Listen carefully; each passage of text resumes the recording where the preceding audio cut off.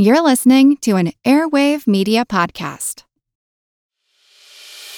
As a longtime foreign correspondent, I've worked in lots of places, but nowhere as important to the world as China. I'm Jane Perlez, former Beijing bureau chief for the New York Times. Join me on my new podcast, Face Off, U.S. versus China, where I'll take you behind the scenes in the tumultuous U.S.-China relationship. Find Face Off wherever you get your podcasts.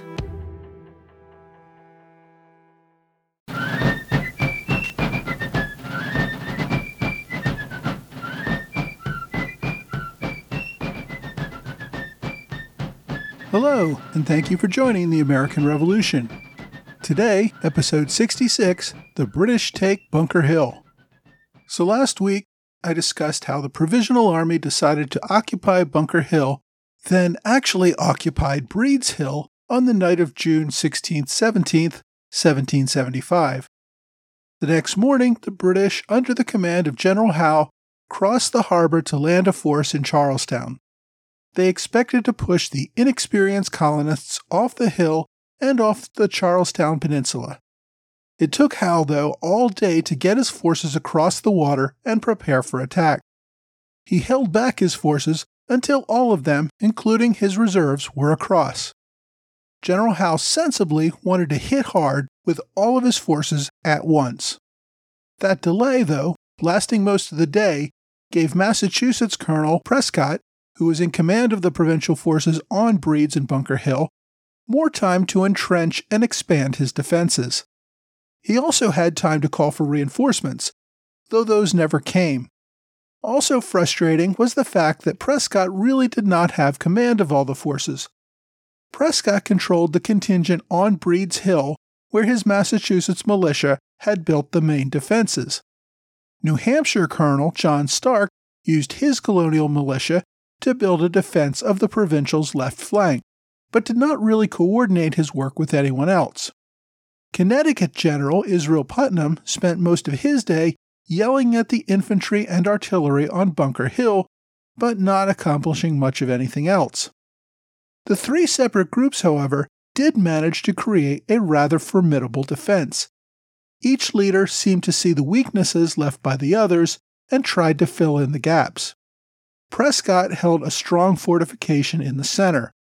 Stark built a surprisingly impregnable defensive line on the left flank, defending the line all the way to the waterline.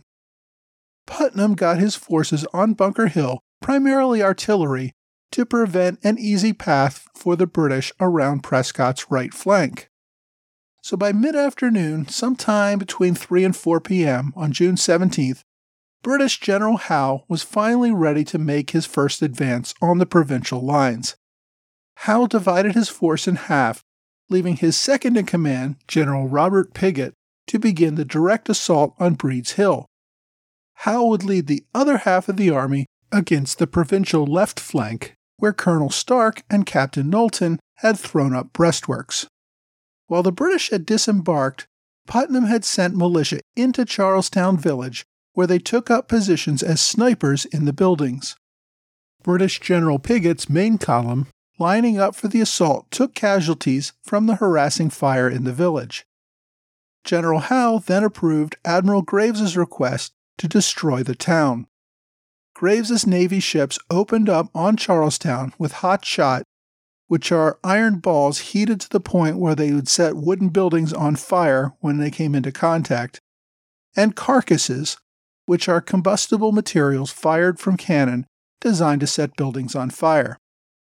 Graves also deployed a team of sailors with torches to complete the destruction. The effort quickly burned the entire village of several hundred buildings to the ground. The provincial snipers either burned or retreated back up the hill.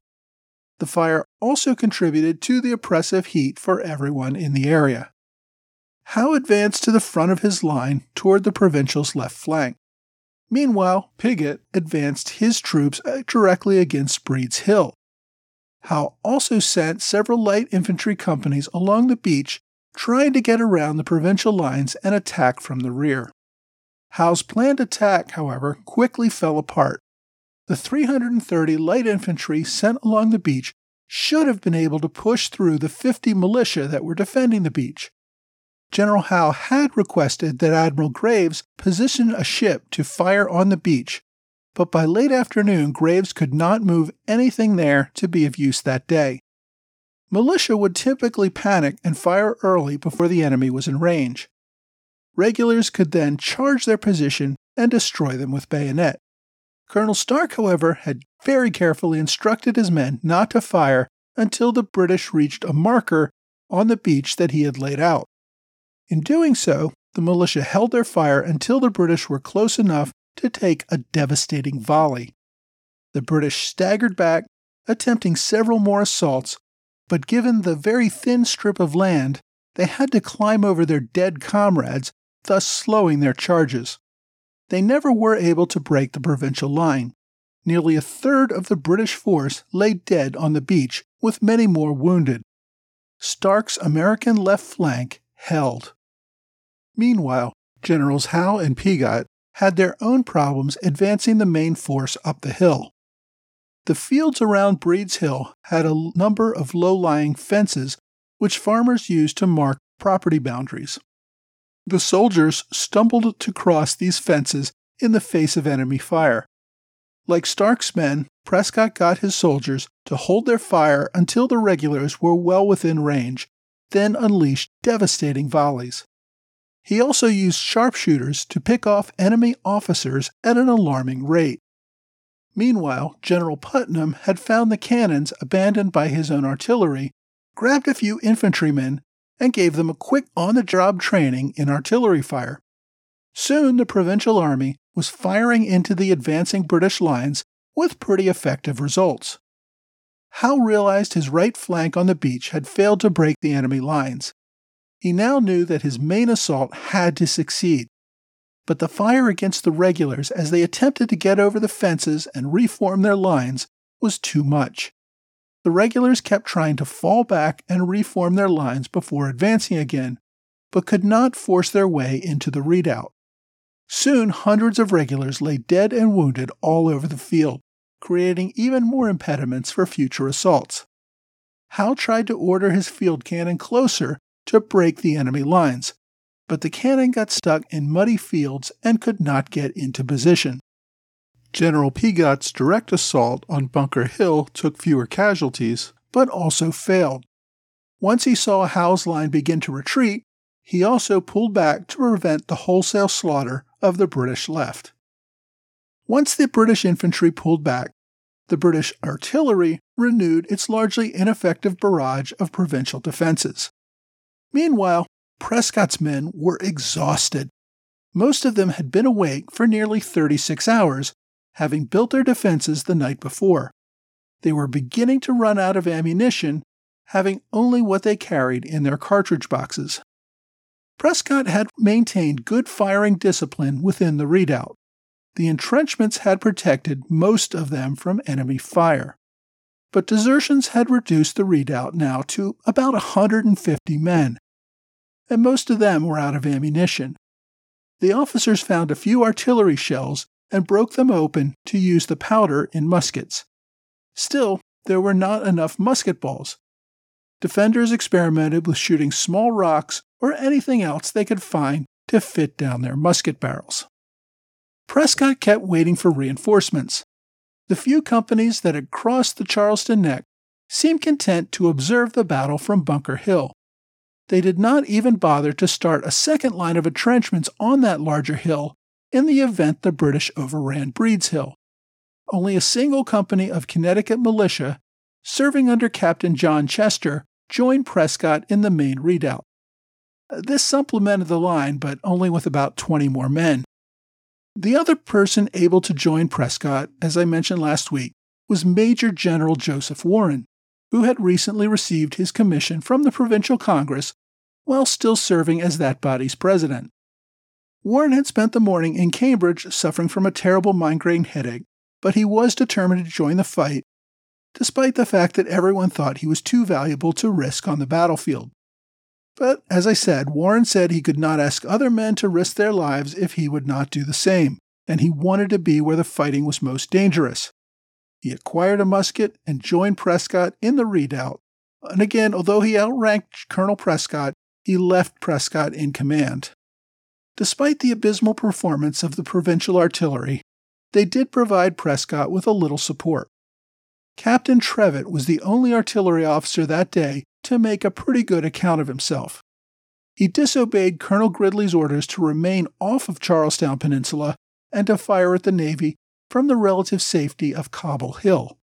Instead, Trevitt brought 2 field cannon across Bunker Hill, past the redoubt on Breed's Hill, and set up defensive fletches just to the east of the redoubt on Prescott's left flank. From there, his crews could bring effective fire against the regulars trying to storm the redoubt. According to some accounts, General Putnam also convinced another artillery crew to move down from Bunker Hill and set up a defensive position on Prescott's right just to the west of the redoubt. Although the inexperienced crews could not fire very quickly, they did contribute to the fire against the regulars trying to take Breed's Hill. Now back in the British lines, as soon as the regulars staggered back to the shore, Howe almost immediately began reforming his ranks for a second assault. The regulars began their second assault right away in hopes that the enemy would not have time to reinforce or reposition. The officers reformed the lines and made their second charge up Breed's Hill. Because ammunition was running low, Prescott ordered his provincials to wait until the British were within 30 yards of the redoubt. Later retellings give the famous line, "Don't fire until you see the whites of their eyes." But given that these accounts came much later, it's really unclear if Prescott ever really spoke those words. Whatever the words he did use, though, Prescott got his men to hold their fire until the regulars were almost upon them. He then unleashed what became some of the most brutal and devastating fire of the day. The regulars tried to hold their ground and storm forward, but the provincials kept up a 3-line volley fire, meaning that a line fired every 10 seconds while the other 2 lines reloaded. Some British companies took 90% casualties. By one account, some regulars began stacking up their own dead to use as a defense against the withering fire. One American sharpshooter in a tree above the redoubt did his best to pick off officers with deadly accuracy. He had several men below him reloading and passing him a loaded rifle, allowing him to take shots with great rapidity. It is estimated that this one shooter alone took out about 20 officers before the enemy dispatched him. After about 30 minutes of brutal fighting, the British staggered back in retreat for a second time. One of the few regulars still standing on Breed's Hill was General Howe himself, who somehow found himself amazingly alive as everyone around him had fallen. Stunned by this repulse, Howe remained standing, then slowly picked his way back down the hill, stepping over the hundreds of bodies that littered his path. Now, General Howe had to accept that his first 2 attempted assaults were complete failures. The provincials had held their ground, contrary to all conventional wisdom. His own regulars had been unable to keep their lines or withhold fire until within range, so he decided to make a few changes for a third assault. First, he finally got his artillery within range of the enemy lines. British grapeshot tore into many provincials in and around the redoubt. Howe also organized his men into 5 columns rather than lines. Now, normally, marching columns into battle is a bad idea, since a single cannonball could rip through most of your column. But the provincials really did not have any effective artillery, and the few they did have were off to the sides. Using columns left gaps between the soldiers so they could more easily get around the impediments while advancing. He ordered his remaining exhausted and overheated regulars to remove their packs and any other encumbrances. He also ordered his soldiers not to load their guns. He did not want them stopping to fire and breaking stride. This would be a bayonet assault only. Back inside the provincial redoubt, Colonel Prescott had a few more men now, but these men were the men who had been protecting his flanks. those who were still alive moved inside to get away from the British artillery fire. This time, Prescott ordered his men to withhold fire until the enemy was within 15 yards. The regulars got so close that many thought the provincials had finally retreated and had abandoned the redoubt. Instead, the provincials gave the regulars another deadly volley. The British took heavy casualties but continued forward, storming the redoubt, shouting, "Fight, conquer, or die." The provincials had killed most of the British officers, so confusion reigned. Regulars got pinned down behind the final wall as both sides continued to fire.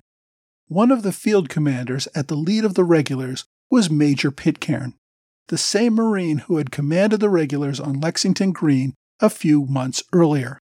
Major Pitcairn desperately charged his Marines into the withering fire, taking a mortal wound to the chest.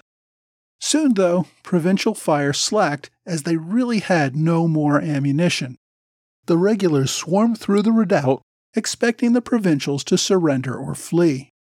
But those provincials who had not deserted were the toughest of the lot. They continued fighting hand-to-hand, using their guns as clubs. Finally, Prescott and Warren called for a retreat. General Warren used his sword to fight hand-to-hand as the soldiers pulled out. Warren was determined to be the last man out of the redoubt. As the men retreated, Warren called for one last volley, and at that moment a British officer's aide pulled a pistol and fired, shattering Warren's skull and killing him instantly. Just to be sure, though, a group of grenadiers bayoneted his body repeatedly. The regulars, angry at the high price they paid to take the hill, were in no mood to accept any surrenders, even if anyone tried. The provincials took most of their casualties of the day during the retreat. The British fired repeated volleys as the survivors ran across the open field, escaping Breed's Hill and moving up Bunker Hill. On the top of Bunker Hill, General Putnam attempted to rally a second line. But his best efforts could not stem the panicked retreat over Bunker Hill and back across Charlestown Neck. Now, having captured the defensives on Breed's Hill, General Howe decided not to pursue the retreating provincials. The British Army was in disarray, and most of his officers were dead or wounded. It was now near evening. General Clinton had crossed Charlestown without orders, bringing even more reinforcements. But they were too late to engage. The remaining provincial forces retreated across Charlestown Neck back toward Cambridge, leaving the peninsula completely under British control. The Battle of Bunker Hill was over. Now, Bunker Hill is considered a British victory because the regulars successfully took the hill and took control of the Charlestown Peninsula. But it was a costly victory. The British suffered more than 1,000 dead and wounded, and British officers took an especially big hit with over 80 killed or wounded. If you don't count Clinton's late arrivals, that's a nearly 50% casualty rate. Generals Howe and Piggott, both of whom led charges, survived unscathed, though all of Howe's 12 aides who marched alongside him were killed or wounded. While the British won the battle, they learned that the provincials would stand and fight. Like British leaders before them, the new generals now understood taming the American rebellion would be no easy task. In a letter following the battle, General Gage wrote, quote, "The loss we have sustained is greater than we can bear. Small armies can't afford such losses, especially when the advantage gained tends to little more than the gaining of a post." End quote. Now, the Americans also took about 450 casualties that day. Only about 30 of those were taken prisoner, and 20 of those 30 died in captivity, likely due to serious wounds before capture. Although over 3,000 provincials claimed to participate in the battle in some way, there were never even 1,000 men opposing the British assault at any point in the battle. So, as a percentage, casualty rates for the Americans who actually fought on Breed's Hill was pretty high. General Gage had planned to take Dorchester Heights following the capture of Bunker Hill. but the high casualty rates from the battle changed his mind. His army would occupy and entrench Bunker Hill, but it would not attempt to take any more land from the provincial army.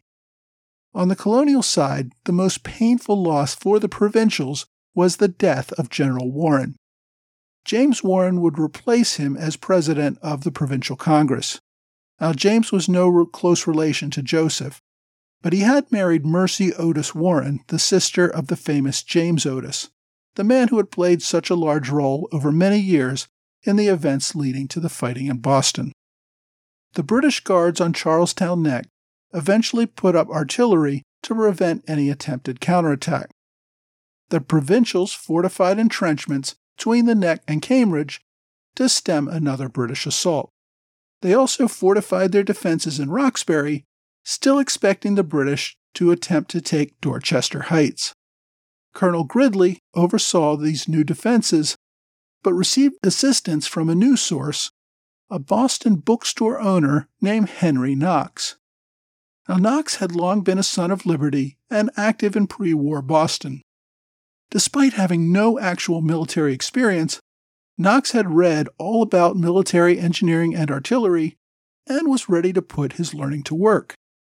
On the British side, General Gage decided against any further assaults for now. Both armies buried their dead and treated their wounded, a larger percentage of which would die over the next few weeks, given the state of military medicine.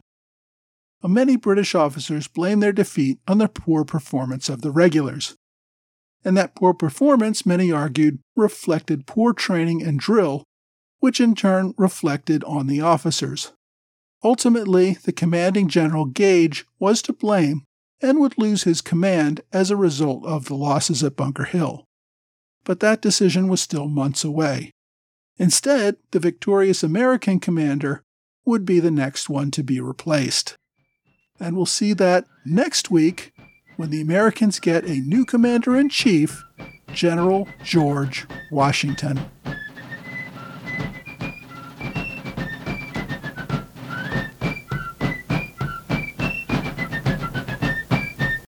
This episode is brought to you by eBay Motors. eBay Motors is here for the ride. Remember when you first saw the potential, and then through some elbow grease, fresh installs, and a whole lot of love, you transformed 100,000 miles and a body full of rust into a drive that's all your own. With over 122 million parts for your number one ride or die, you can make sure that your ride stays running smoothly.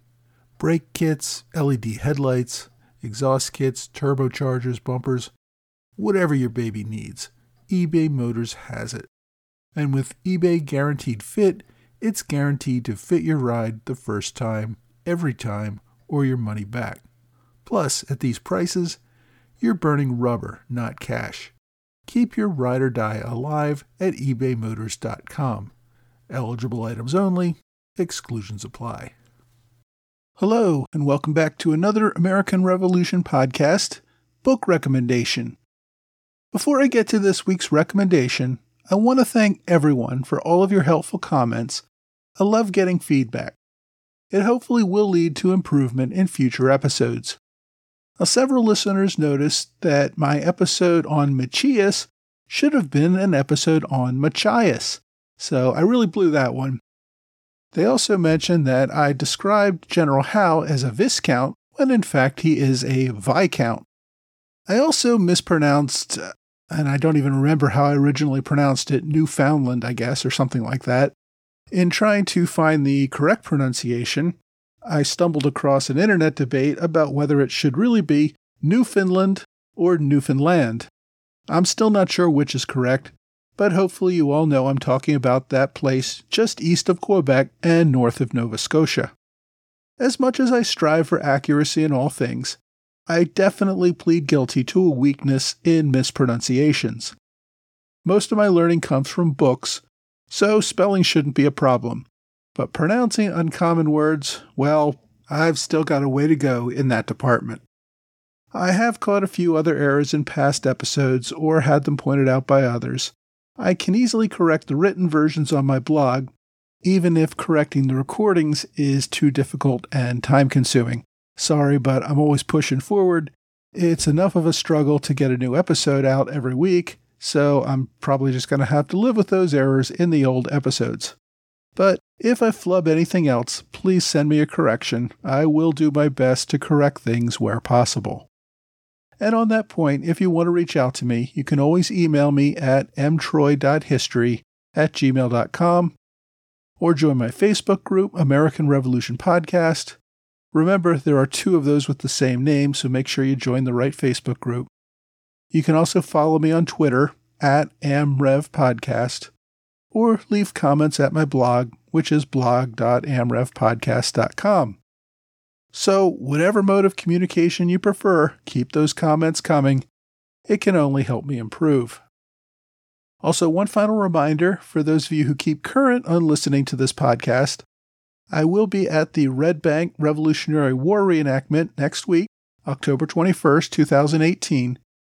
It's in New Jersey, right across the river from Philadelphia. It should be a fun day with lots to do for the whole family, including a reenactment of the Battle of Fort Mercer. I'm looking forward to it, and if you want to meet me there, let me know. All right, on to this week's book recommendation. Because this week's episode was part 2 of the Battle of Bunker Hill, I get an opportunity to recommend a second book dedicated to this battle. Now, there are at least a half a dozen books that cover the Battle of Bunker Hill very well. It's a popular battle with historians. Last week I recommended Phil Brooks' book about Bunker Hill. I could also give honorable mentions to the classic 1960 book, Now We Are Enemies, by Thomas Fleming, and the more recent, With Fire and Sword, by James Nelson. But my pick of the week this week is The Whites of Their Eyes by Paul Lockhart. This 2011 book gives good coverage to both the battle itself and the politics leading up to and following the battle. I found it very descriptive and captivating with its narrative style that engages the reader. It's well over 400 pages, and 90% of that is text, not hundreds of pages of notes and index. So there's plenty of good information for the most detailed, hungry reader. Lockhart is a college professor who has written a number of other books on American and European history. His other works on the Revolutionary War era include a book about General von Steuben at Valley Forge, as well as a book on George Washington.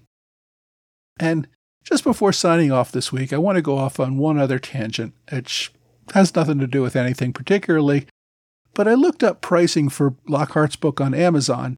You can get the Kindle book for $12, but you can buy a used copy of a hardback for only $2.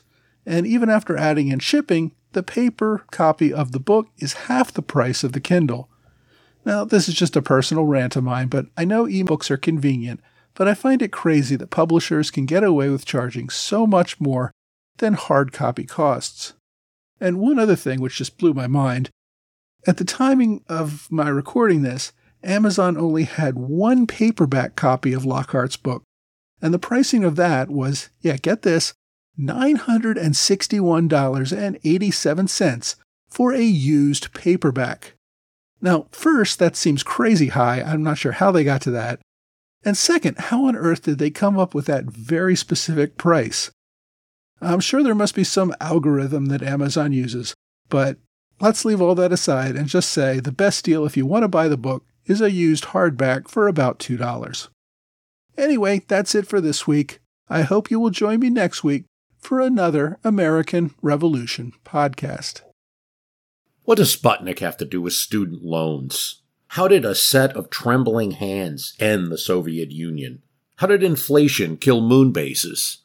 And how did a former president decide to run for a second non-consecutive term? These are among the topics we deal with on the My History Can Beat Up Your Politics podcast. We tell stories of history that relate to today's news events. Give a listen. My History Can Beat Up Your Politics, wherever you get podcasts.